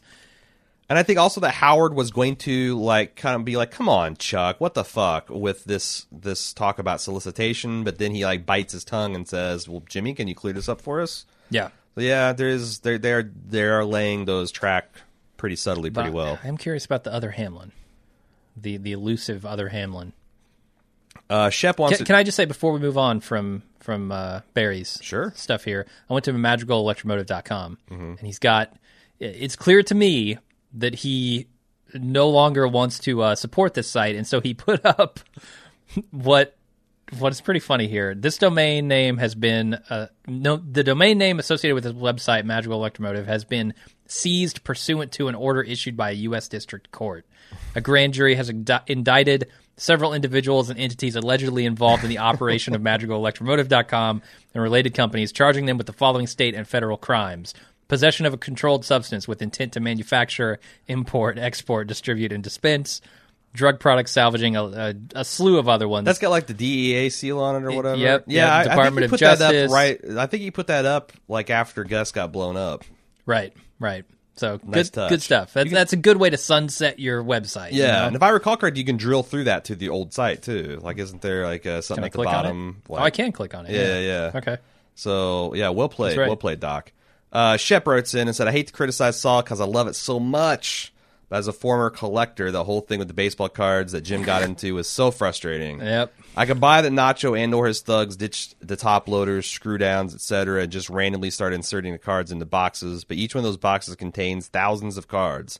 Unless they just happen to keep all the money cards together and shove them into a row in one of the boxes, it's highly unlikely Price would find them so quickly. If nothing else, they should have inserted a dissolve to indicate the passage of time." Sure. I mean, So is there On an the one implication hand- that he knows where to look? on the in one box? hand, does like the dissolve, I think, solves the problem of how do you show to the audience this is taking a long time. But I don't think Mike and Nacho put up with that shit. Like, they're not right, going to wait right. for an hour for him to catalog and make sure everything's gone. They always wait for him to count his money, which I even felt was a little bit. They were indulgent. They're in no mood Yeah. to indulgent because, they're a rube and they're taking advantage of him. So I think that I think it's just a production error. I'm trying to give them Right, the I benefit think of the so, doubt too. and explain it, but So if you're going with that idea that Mike and Nacho would not tolerate him browsing through every card, that implies that he knows where to look in those boxes for those specific cards, and that he keeps them in those boxes. yes, which that's is the problem, insane. which contradicts my fan theory that was Nacho's doing. Right. And I think that like maybe this is the way they tried to round that square corner, like take the edge off by trying to, Yeah. But yeah, it doesn't. It didn't work. I think that's just a slip up. Yeah. But who cares? I think, Except for the former collectors in the audience, like my father and this guy. Shep continues to say, "I think I can classify both of you as non-sports nuts. That's more Jim than me. Like, I don't give a shit about baseball, but I'm a pretty big fan of football, and I do like the Indiana Pacers." Yeah, I would consider you a sports fan. For Okay, sure. sure, thank you. But perhaps you're aware of the 30 for 30 series that airs on ESPN. Actually, I'm a fan of that series. I like that series. I recommended a couple of them to you, and they're good. The Like, Bo Jackson one is Bo great. Jackson's amazing. The broke Chicago athletes. Cubs, the Cubs game Yep. where the guy catches the ball over the Reggie Miller. Did you see Reggie Miller's about didn't, the rivalry no. he has with Spike Lee and the New York not Uh-uh. Nets? God damn it, the Knicks, Uh-huh. the Knickerbockers. I didn't see that. I should watch it though, because I was into the Pacers during that era. He recommends the latest episode called "The 85 Bears" is worth watching because it features the music of Breaking Bad composer Dave Porter. Like anything else Porter is involved with, his music adds so much to your viewing pleasure. Even if you don't like football, which I do, or the Bears, which I don't, it's worth the watch. This is my jam because before the Colts came to town, I think in '87, the Bears were my team. Okay. And I loved the 85 Bears as only an 8-year-old can love a front runner. And Jim McMahon and the Fridge and Walter Pate, it was just all. So I'm looking forward to this, and the Dave Porter angle is just takes the cake. So check it out. LP Henderson says, "First, fuck Chuck. Buck, Bo Buck." Why? Here's the In deal this with Chuck. episode or last episode? This is a this episode thing. Oh man. Here's the deal with Chuck and Jimmy. Each has a role in his family. Jimmy is the little brother who always needs to be saved. Chuck is the older, successful brother whose shit never stank. And he saved Jimmy. As long as everyone stays in their respective lanes, everyone is happy. Jimmy got out of his lane by going to law school and becoming a member of the bar. Now Chuck is pissed. I don't think he has one single compunction about selling Jimmy up the river. Last season he said, the law is sacred. He dedicated his life to it. Jimmy's not worthy. Chuck wants Jimmy to understand that Chuck knows it. He even told Jimmy that he was there to bear witness. Fuck this guy. Michael McKean is to be commended for being so brilliant, and then he makes me want to hate Chuck so much. Yeah. Secondly, is there a rule that if you work at Hamlin McGill, you must always wear Hamlindigo? Probably. It does seem like a lot of their people are rocking Hamlindigo blouses, suits, ties. I bet there is a lot of pressure. Probably so. It's a brand. Final point, he's hearing the same dog whistle that Dr. Barry Goodman is hearing too. Okay. Where is the second Hamlin in HH&M? I've long thought that this Hamlin was the son and that the dad Hamlin, a.k.a. the senior name partner, is somewhere else. Is he retired? Is he dead? Otherwise out of commission? One thing's for sure, there's a story buried in there. Here's the question. I want to kind of follow this path a little bit. The second Hamlin, how old do you think Harry Hamlin is as related to Chuck? Late 30s, early 40s. Okay, what do you think the age difference is between I don't think there is one. Chuck and Hamlin? No? No. Okay, Hamlin's just better preserved and probably wears makeup and dyes his hair. Yeah, no, he's a little more vain. I mean, how old do you think Chuck's supposed to be? Because I think Chuck's... I thought there might have been like a significant difference between the two, and I was going to go down the road that maybe because I think Chuck is supposed Hamlin, to be he's Michael McKean's 68 years old in real life, but I think he's playing for mid-50s. Okay, maybe that's where I'm coming from, and Harry Hamlin is significantly younger. Well, I guess if I'm saying that Jimmy is late 30s, early 40s, then they would be like 10 years apart. You have a significantly older brother, right? So my question is, and the reason I go down this road is because with the relationship that we know that is implied that Chuck and Harry have, is it possible that the other Hamlin is the father of Harry Hamlin, and he and Chuck got into business at first, and kind of Harry was brought in under their wing? Yeah, no, I do feel and that as this relationship has progressed, Chuck still does not view him as kind of his equal because he's so much younger and he's less experienced, and he got into business really with his father. Mm-hmm. I think there's potential for that, and especially since we don't see him around, maybe something bad has happened to him. Maybe he's not in the picture because he's dead. Maybe they're both mid-40s, because I feel like that Kim, the actress who plays her, Miss Seahorn, which I feel like I don't think I'm pronouncing their name right. I know that I know I'm not, because I remember Shane the Bowman writing and saying that I'm pronouncing it wrong, but I can't fucking remember the correct. It seems like it should be Rhea Seahorn, but it's something that doesn't sound like that at all. But she's like 43, 44. Okay. I feel like that Jimmy's supposed to be that old. I think so, yeah. And then Chuck is in his early to mid 50s. So there's like a 10-year gap between them. Okay. And I think the Hamlin is in there too. He's in his 40s. What do you think, he's significantly younger? No, I think he's about the same age as Jimmy, honestly. As Jimmy and Kim. Which do you get where I'm going with this? Like, the relationship between Chuck and Hamlin is clearly one of, in my mind, Chuck views himself as a superior here. Yeah. And age could have a lot to do with that. And if he got into bed with Harry Hamlin's father, the other Hamlin, and kind of was mentored by that other Hamlin, in a way, and they became partners and started this business. Well, if Father Hamlin wants to drag Harry into the company, we're going to name it HHM. Totally, because yeah. I'm the man here, Harry, sure. and I'm the man here, Chuck, and your name is going to be last on the thing. Yeah. Because I'm kind of doing you a favor, letting you be a partner here. I could see this guy being the other Hamlin being Harry's father. Okay. This is all headcanon. This is all something I'm constructing on the fly here, but I think it makes sense. Okay. Maybe they'll people write in and tell us about it. How old do you think the actor that plays Hamlin is? I would guess early 50s, yeah, he's 51. Like Odenkirk is. He's 51. Okay.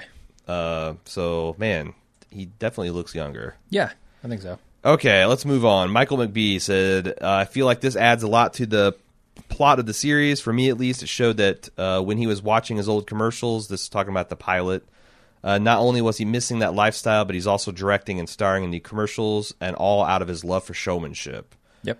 It also serves as another call forward of the mentioned Ice Station Zebra Associates. So we called that out too. But what do you think about this? Him going and looking over at the Better Call Saul commercials as almost a creative frustration. Because I feel like Better Call Saul commercials are not art at all.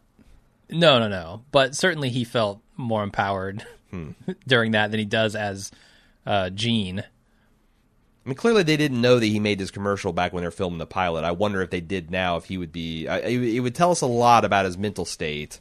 Because I got to put this all in my head canon. He had his choice to watch any commercials. He decides to do the Better Call Saul, which makes me think he's kind of wallowing in his Saulish, grimy glory. If he had put on this commercial with the old lady, it might make me think that, oh, he's a frustrated auteur that never got the proper outlet. Okay. But that's a meta, you know what I'm saying? Or maybe it's ignoring the meta. Here's another weird meta thing. What? I'm with you. I think they're saying something by having him watch his Better Call Saul commercials. Okay. But why doesn't Jimmy go into acting or be a comedian? And I know that's weird to say because Odenkirk is a comedian and he is acting. Probably because the pay maybe sucks. that's it. But well, not if you're a good actor. But that's the thing. Not if you're a really successful actor. Yeah, but everyone in LA, I mean, every cocktail waitress and bartender and Uber driver is a successful actor waiting to happen, right? Right. But I would say a lot of them don't have the charisma that Jimmy has. Everybody loves Jimmy, right? Yeah. They make that a point. I feel like being a high-paid actor is a lot like being in the NBA. Like, you have to have a baseline level of charisma, physical charm, but you also need your break. And very few people, like 1 in 100, get that break. Why doesn't he ever shoot for it? Because I feel like that's one of his natural Chuck callings. wouldn't respect an actor. Really? I don't think so. He'd respect him more than Slippin' Jimmy. Well, than a con but that's artist. a relative term. I mean, he's not going to, I'm talking about at the family table during Thanksgiving dinner, he's not going to give you any respect for being an actor. He won't scorn you, maybe. Okay, there's a difference there, But Jimmy clearly wants his big brother to look up to him, and his rejection of Slipping Jimmy is as much of that as it is about anything. Yeah. Moving on, the Pablo L. said Vince Gilligan and company are amongst the most valuable, or talented, rather, writers on television, period. Yeah. Evidence is within their work and the insane idea that a spin-off to one of the greatest shows of all time can be equally as incredible. But there's this thing they do that admittedly bothers me. They have this way of making their female characters absurdly unlikable, even if they are within reason. For example, Skylar is written in such a way that many went on to explicitly hate her, even if Walter White was the maniacal drug lord with murderous tendencies. The same can be said about Kim Drexler. She definitely put her job on the line when sticking her neck out for Jimmy, but he's having a hard time adjusting and doing this straight, yet Kim is once again written in a way that elicits hate, as if she's doing or saying something wrong, as if wanting Jimmy to be a good guy for his benefit is somehow evil in scope. I don't agree with this criticism. I completely disagree. That's on you. That's on you, man. I think she's being written as a completely rational and well-intentioned person. I can imagine saying what Kim said to Jimmy if I was in that position.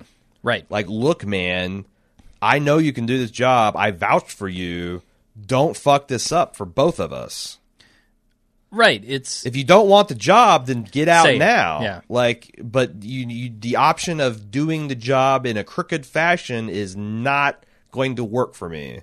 Like, to me, that is of someone being completely honest about what is going on. Now, I actually found her less likable in the last episode because I thought it was fundamentally weak, her saying, well, whatever you do, I don't want to know about it. I thought that's a pretty weak stance. I thought she was much more direct in this episode. Yeah, no, I'm with you. I think but it's a common Kim mistake. Is completely relatable. It's a common mistake to take, the antagonist, the person who is opposing the protagonist, and cast them in a villainous light. Certainly. Now, I do, we spilt a lot of digital ink about what Vince did and did not do intentionally to make you dislike Skyler in early goings, but I think Kim's pretty well realized and relatable character. I think so too, and I can pinpoint it, the difference between Chuck, who I think is the villain right now, and Kim. You see Chuck's intentions are not pure, whereas Kim's intentions are pure. She wants this man to succeed. She wants her friend, her lover, her boyfriend, whatever they are, to be slam piece. Her slam piece to be successful and to be a good person. Whereas Chuck doesn't want that. Chuck wants his own selfish things, right? Like Chuck doesn't want Jimmy to be slipping Jimmy because it'll reflect badly on him as a McGill. Sure. Like Chuck's motives are not pure to me, whereas Kim's are, and that's the difference I see. Yeah. No, I agree. I don't view her as a villain. Mr. Reg Mail writes in, and he has a theme about addiction and artificiality.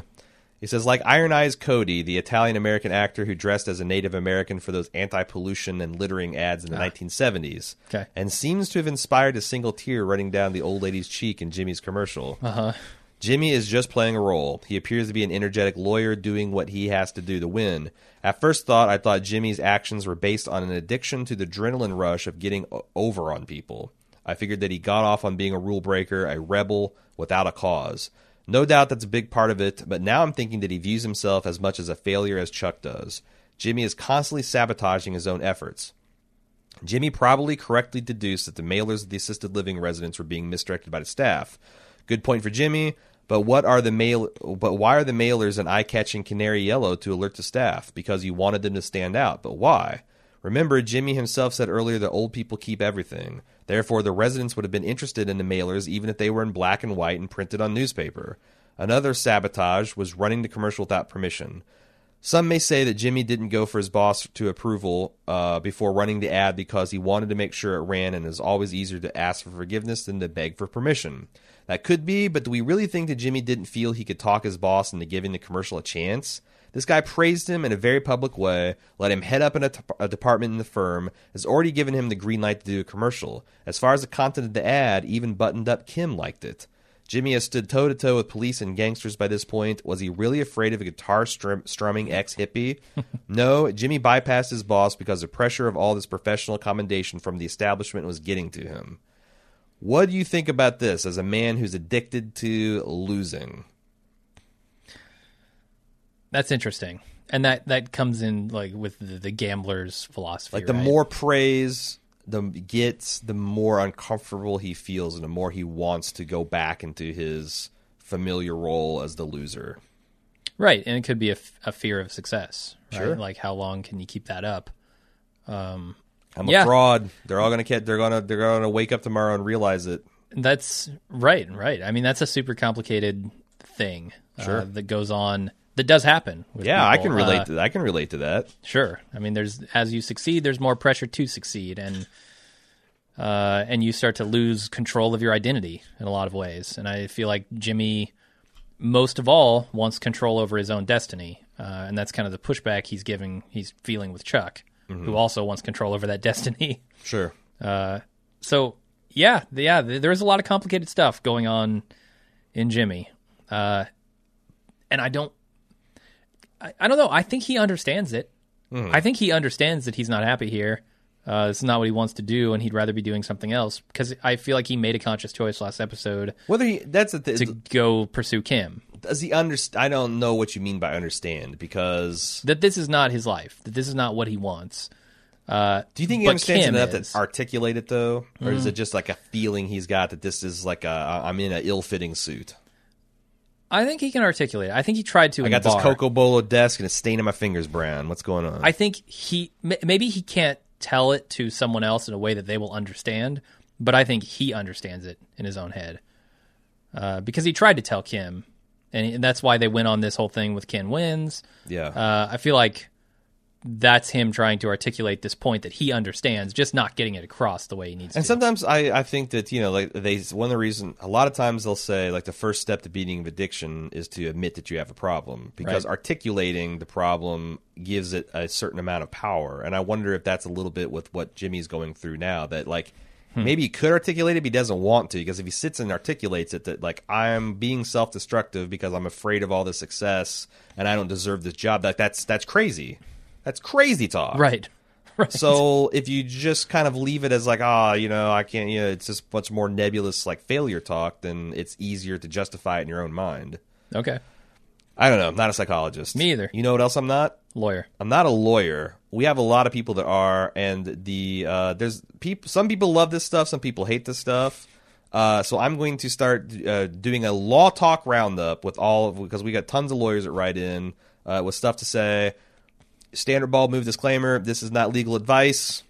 This is not an attempt to solicit the legal counsel.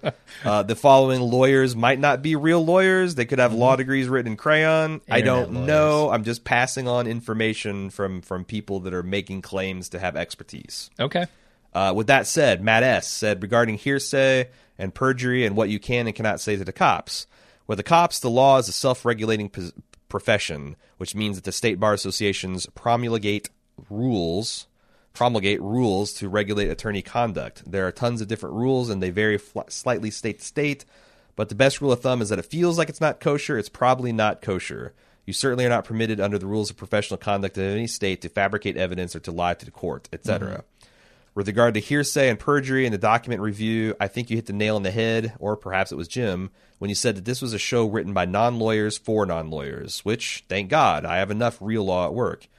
The hearsay law is incredibly complicated, which that's what I was getting at, but the overall goal is to make sure things not said by the person testifying, but rather a third person are reliable.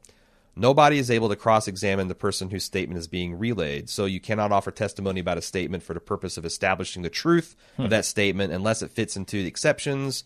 The exceptions are, in theory, in place because they are said at times and nobody would lie. You mentioned the excited utterance rule. The thought behind that is the person wouldn't have had time to think and come up with a lie. Another simple one is statements against the penal interest, because who would lie about being a criminal or breaking the law? It gets very convoluted, and there's definitely not something that would make for entertaining television. As for your questions as to why people don't lie more often on the stand, I personally am very hesitant to put somebody on the witness stand unless I have document evidence backing up whatever their testimony says, because it becomes much harder to lie when you have other evidence. Most criminal defendants also don't testify because it's going to do nothing but help the prosecution prove his case without other evidence to corroborate the testimony. Finally, maybe this is just me being a New York-centric lawyer, but white shoe global firms are mostly located in major cities. I take the subway to work. If I leave after a certain time, I can expense a cab. I would imagine it's similar to other places with big firms like Chicago, Los Angeles, etc. So I can see why the idea of a company car for a big law firm would sound strange. Yeah, that sense. Made sense, like from what I said about, like it seems like you just want it for swank purposes. Right. I think all of that makes sense. Stuff about hearsay versus actual testimony, like all that stuff. Yeah, I guess it's weird that, like, because the thing that I think is weird about it is that you've got a third party testifying, and I guess you're counting on them not literally perjuring right, themselves. But it's first person testimony, whereas hearsay is like second person, third person. Yeah, so it's like this person's saying, this guy said, "Oh my God, what have I done?" as soon as they got in a car wreck, and that's evidence. Right. But I'm not doubting that the guy said, "Oh my God." I'm more doubting that guy heard him accurately. Because I come at this from a scientific point of view. Mm-hmm. The least reliable form of evidence in any kind of scientific thing is first person testimony. Sure. Because there's so many fucking problems with it. Yet when it's said in the court of law, that is like the highest form of evidence. Like a first-person perspective on something. It's Eyewitness testimony. It's not the highest form. No, maybe not by rule of law. Direct physical evidence, I would say, is the highest form. But the juries, I think eyewitness testimony is more important than technical. It wouldn't be to me. Well, because I do take more of that scientific approach. scientific How many times have you served approach. on a jury? Never. The defense rests, Your Honor. The Ivy League lawyer came back for his second helpings. He said Aaron's instinct is correct. Big city lawyers do receive some sort of type of car stipend, but not for the reason you might imagine. And here's how it works. If I work in the office past 8 p.m., the law firm would put me in a cab or black car home. Gotcha. I didn't receive a stipend because it would have to pay taxes on that. The reason the firm would send us home in a cab or black car is to prevent liability for the firm in case I worked at 2 a.m. and got robbed taking the subway home. when you work for lawyers, they really cover a lot of angles, man. I was going to say, my employers never cover They that. don't give. I don't give a shit. You're going to work till 2 a.m. I don't give a shit if you get get mugged, killed, and murdered, and You raped. just better It doesn't show matter up to tomorrow. me. That code better compile. Right. Maybe we need to unionize. Plus, it was a nice perk and encouraged me to work late hours, i.e. bill clients longer. I also received a dinner stipend of $30 if I worked late. Don't worry, the client pays for all of it. I had no doubt of that. He says, if I need to go to the client's office during the day, same deal. The firm would either order one of those nice black cars, or I would shove my boxes in the trunk, and off to the client's office I go. He also says, here's why folks should be wary of perjury. First, because it's wrong. Second, because you can go to jail. I know that was my big thing, is I didn't feel like there was enough negative things to it, but he disputes that. He says, ask Martha Stewart or Little Kim. They each got a year in prison simply for lying in court. Okay. Next, if you go to trial in the federal system, here's how it works. If you get convicted on federal charges and lie, it's obstruction of justice, which adds 2 base points to your offense level. More points means mo jail. So lying only works if your lie is so good that you get off. And at sentencing, a federal judge gets to look at evidence that a jury doesn't get to consider. For example, you may have admitted to a crime, but that statement doesn't get played at trial because the police didn't read you your Miranda rights. So you get the bright idea to argue at trial you had nothing to do with the crime. The jury may never have heard the confession, but if you are convicted, the sentencing judge is allowed to consider that when fashioning your sentence. Plus, as Matt points out, most guys defending themselves don't actually testify. Right, why would you? Because you've already testified you to your lawyers. Right, yes, you give up your right to remain silent and all. You can be cross-examined and all kinds of stuff. Right. Doug L., he has some information on the current episode and as it regards to solicitation. Says New Mexico has adopted the American Bar Association's model ethics rules for attorneys. Rule 7.3 sets forth the rules on client solicitation.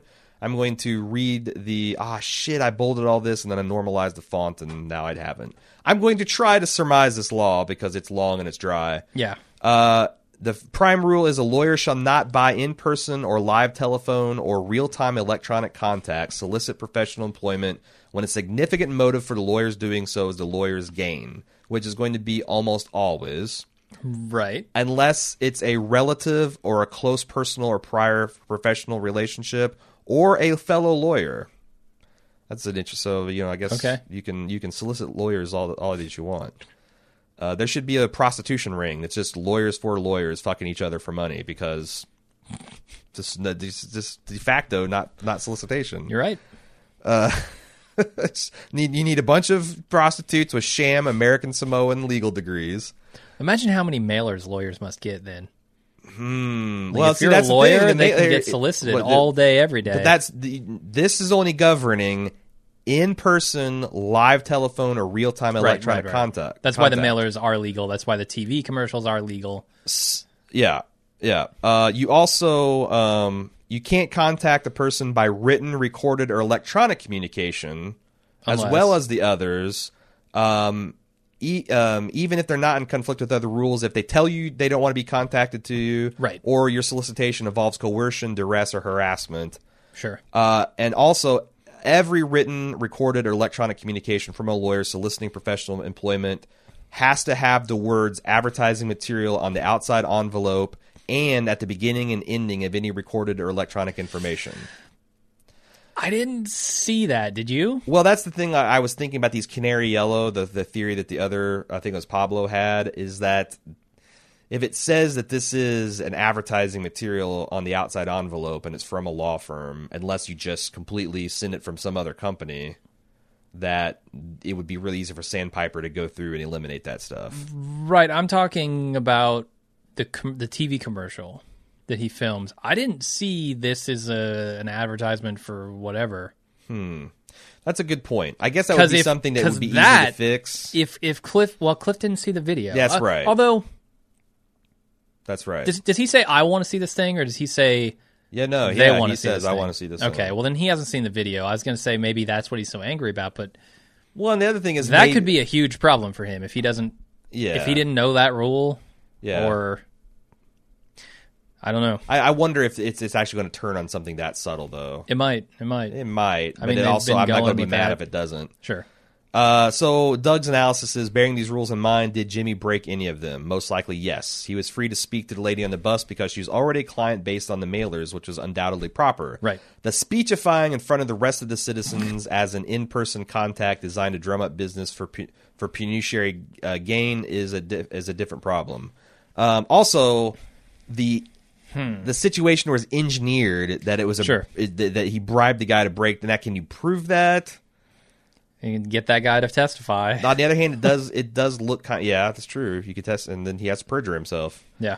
Of course, this does not mean attorneys cannot obtain business by person-to-person contacts at all, but the limits here are straightforward. We don't want lawyers literally chasing ambulances, crowding hospital beds, or pestering the elderly. Mm-hmm. That's why mailers and commercials are okay, because they are passive, impersonal, and can be ignored.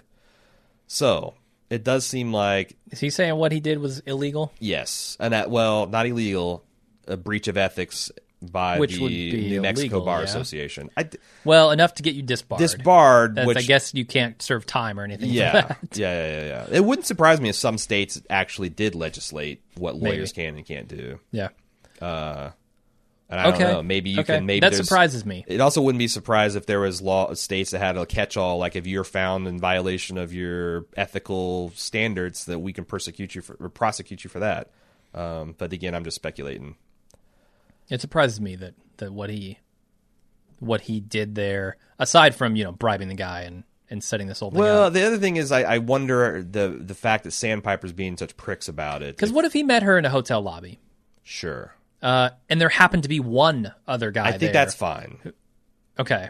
I get that this situation was engineered. I wonder, like, aside from that, obviously they're taking them to, I forget where they were taking them to. Mm-hmm.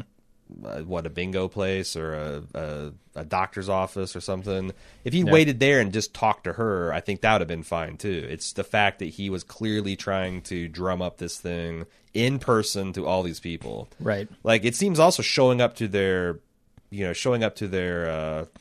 nursing homes would be with Jell-O cups, having your like what he did last season. That would be solicitation too. But that was I guess he wasn't working for a big law firm, so the stakes were a lot lower there. Mm-hmm. Anyway, I thought that's interesting. That's your law talk for the week. Again, none of the aforementioned was legal advice. Doesn't constitute attorney-client privilege. Sure, et cetera, et cetera. Please don't email me telling me that you killed somebody. Nobody put $1 in my pocket, so I'm pretty sure I'm not anybody's lawyer. But I am playing footsies with you under the table. Oh Jesus! I was purposely avoiding you. It's because you don't approve of my ethics, not because you don't find me sexy. That's what I'm going to tell myself. I'm going to tell myself tearfully on my pillow tonight. If you'd like to send us email, bettercastsaul@baldmove.com is where you send it, or forums.baldmove.com where you can discuss it with us and your fellow fans. That's all I got for this week. Yep, that's it. We'll see you guys next week for another episode. Until then, I'm Jim. I'm Aaron. See ya.